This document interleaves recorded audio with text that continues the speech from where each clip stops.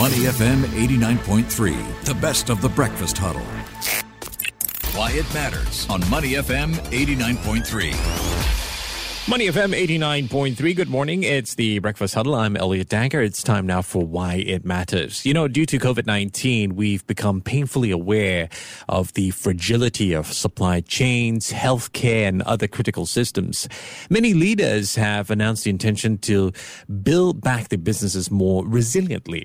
Now, resilience is especially important today because the business environment is becoming more dynamic and, well, more unpredictable.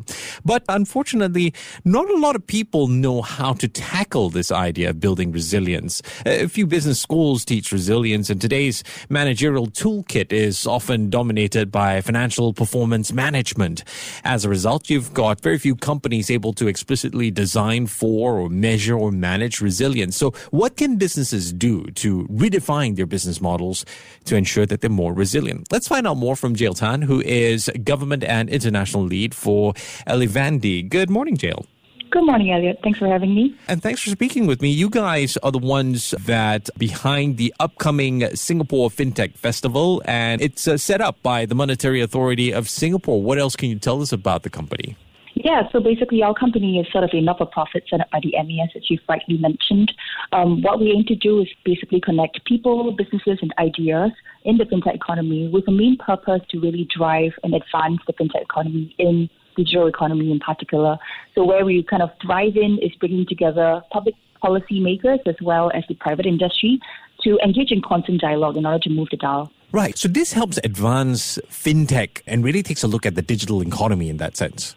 Absolutely. So let's talk about the Singapore FinTech Festival. I love it, and it's nice that it's back again this year. The theme is, what is the theme this year? What can you tell us about it? Yeah, sure. So this year is actually the 7th edition of our Singapore FinTech Festival. So for the past 6 years, what we've been doing is to bring together global leaders to sort of shine a spotlight on key developments to inspire and shape the future of our financial services industry. So our mission this year is still the same. With the global economy experiencing a surge in inflation and facing risks of significant slowdown in growth, many fintech firms we see are striving to stay resilient and viable, as you've rightly pointed out before. So we've thus chosen to focus our theme on building resilient business models amid volatility and change. And we really see this as an opportunity for us to take stock of the drivers of change and examine 3 key questions around viability, responsibility, and inclusivity at the Singapore FinTech Festival. And the reason I ask that because every year there is always a bit of an importance on the theme. It really highlights the landscape that we're in. It's going to be in person this year compared with, unfortunately COVID-19. It's had to be hybrid in a sense. That must feel quite good. Exactly. So this is actually the first time I think we've got sort of reuniting together with the global fintech community for the first time in 3 years.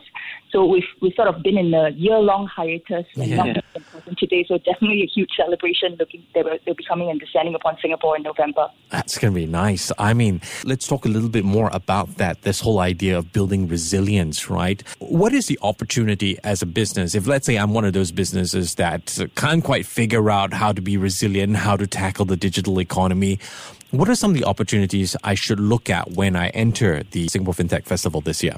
Yeah, sure. So maybe just to give a little bit of backdrop in that sense, I think why we're focusing on this theme in particular. So I think you've rightly pointed out that we're going through sort of an uncertain and volatile global environment right now.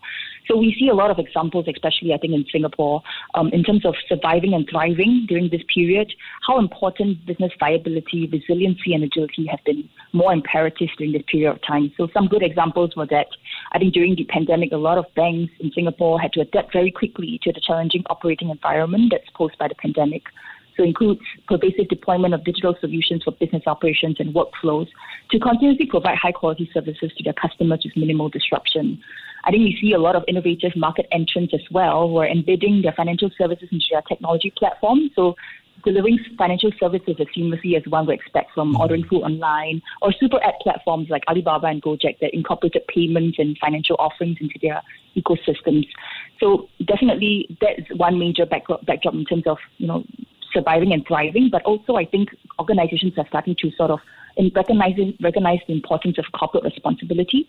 So the big focus on green finance, for instance, has been really rapidly gaining prominence and generating major mindset shifts in the financial services industry. So I think just a couple of weeks ago, Singapore announced a sustainability reporting and ESG data portal. So definitely a lot of opportunities opening up in Singapore for green fintech companies to help businesses comply with new ESG requirements. And definitely last but not least, I think one major focus for us at the Singapore FinTech Festival is also financial inclusion and digitalization, because we see them as inextricably linked as well. So new technologies that are improving the way organizations can deliver financial services, providing platforms that can help facilitate collaborations with a much wider audience than previously possible. So definitely a lot of relevance for this team in building resilient business models in Singapore, and definitely what we anchor ourselves in terms of how we curate the activities at the Singapore FinTech Festival to address these goals and address this theme. Those last 2 points that you mentioned has actually been a running theme of the Singapore FinTech Festival. It's something that's constantly evolving. I think this new issue of building a resilient business model, when you guys put the festival together, I mean, what was that process like in being able to answer the question, hey, where do you start when it comes to building a resilient business model? Because every year there's a new factor, there's a new thing you got to include, sustainability being one of them. Yeah, so we agree. So usually when we come up with the inception of the theme, it's always with constant dialogue with the industry as well. And of course, with MES being sort of a leader in the financial hub in Singapore, that's also a huge and important factor in terms of how we think of that theme.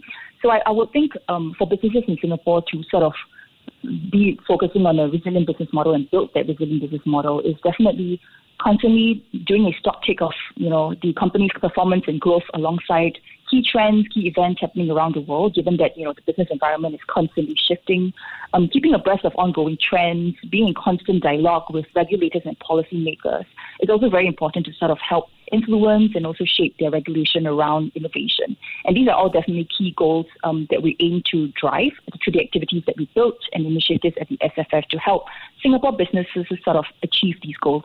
Well, and obviously, you're probably going to have different pillars. And I'm looking at it from a very basic point of view, different pillars, being viable, responsible, inclusive business models. How do you strike that balance between corporate responsibility and profitability? You've got this other issue of stakeholder engagement in that sense. Yeah, exactly. So I think that's one of the key questions that we ask organizations in that sense, because it's not just about growing profitability anymore. I think a lot of the way we see investors sort of put their money as well is quite focused about how companies can sort of achieve longer-term stakeholder satisfaction and engagement as opposed to just, short-term profitability. So that's definitely a very telling sign, especially if you look at sort of how many unicorns are minted this year as opposed to previous year, it's a huge significant drop. But I think that also means that there is sort of a stock take being happening right now in the industry in terms of companies balancing what their priorities are, and that's turning a little bit more into balancing act between corporate responsibility and profitability as opposed to just short-term profitability. There also, it is also a very interesting time when you talk about this balancing act where we're in a stage where people looking for jobs are also looking for that balancing act within a company. Any thoughts on this? Yeah, absolutely agree on that as well. I think that's a growing importance that companies are focusing on at the moment. So definitely a key trend that we see. What are your thoughts on the current challenge of catering to the needs of the unbanked and the underbanked? Where are we at? Well, in this region at least. Yeah, so I think maybe just at least in Singapore in particular, what has sort of recently been announced is the 4 digital banks by the Monetary Authority of Singapore. So in 2020, there were 4 banks announced, and all of them are expected to sort of commence their operations this year. So this is definitely something that we see the new digital banks being able to add a bit of diversity to the Singapore banking system. For example, digital banks can provide small ticket credit facilities, tap on their wide-ranging data sources, to adopt innovative credit assessment approaches in their lending to small businesses and micro-enterprises. But I think the idea of inclusion also extends a bit beyond underbanked and unbanked. It's also the idea of open and interoperable systems, right? If you think about it, that shift towards Web3 in terms of distributed in that Web3 sense, a lot of people are looking towards that as well, into how their business models can be more open and interoperable. I think that's also another lens to inclusion that we can be thinking about. Today also happens to be one of the biggest metaverse events of the year, MetaConnect 2022. I wonder, with regard to the Singapore FinTech Festival, looking at such technology, and you talk about inclusion, connectivity, I mean, do you dream that in future years, a lot of this, while we want to be in person, can even go further with virtual reality of the metaverse? Yeah, I feel like there are many different camps. There are obviously people who are looking more towards the metaverse and more towards Web3 in terms of what the future could look like. Whereas there are obviously some people who are sort of caught in the middle. So I would say we are seeing this move towards a sort of between Web2 and Web3. Yeah. So Web2 being obviously the mobile consumer kind of motivated piece into Web3. And I think a lot of us are actually sitting between Web 2.5 actually, quite talked about in the middle. Yeah. I mean, I know for this next question, it's not something that we can really answer, but I just wanted to get a sense, especially because you guys talk to regulators and all that. I mean, how complicated is the issue with regard to the metaverse, connecting the underbanked or the unbanked, and regulation, because as they say, there really are no boundaries when it comes to Web3, when it comes to the internet in that sense. Yeah, well, I think a lot of conversations that we see that happens between regulators as well as the private industry around this space, so when it comes to digital assets and Web3, it's really focused more on specific use cases. So one lens is that I think given the volatility that you've seen earlier this year when it comes to this space, more of the regulators are more focused on usable case studies. Okay. So for the company to really be structured around something that can be used, what consumers can take away, I think that is really kind of the key focus. And it's always, innovation needs to be for a purpose. It needs to be addressing a specific industry challenge, solving a problem, as opposed to, just innovation for the sake of innovation. And I think the whole idea of the metaverse and Web3 is quite similar in that sense. When it comes to real innovation, you need to consider what is the real life use cases, what is the core of it, what is it actually trying to address.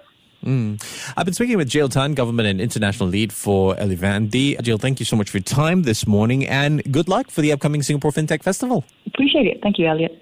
To listen to more great interviews, download our podcasts at moneyfm893.sg or download our audio app. That's AWEDIO. Available on Google Play or the App Store.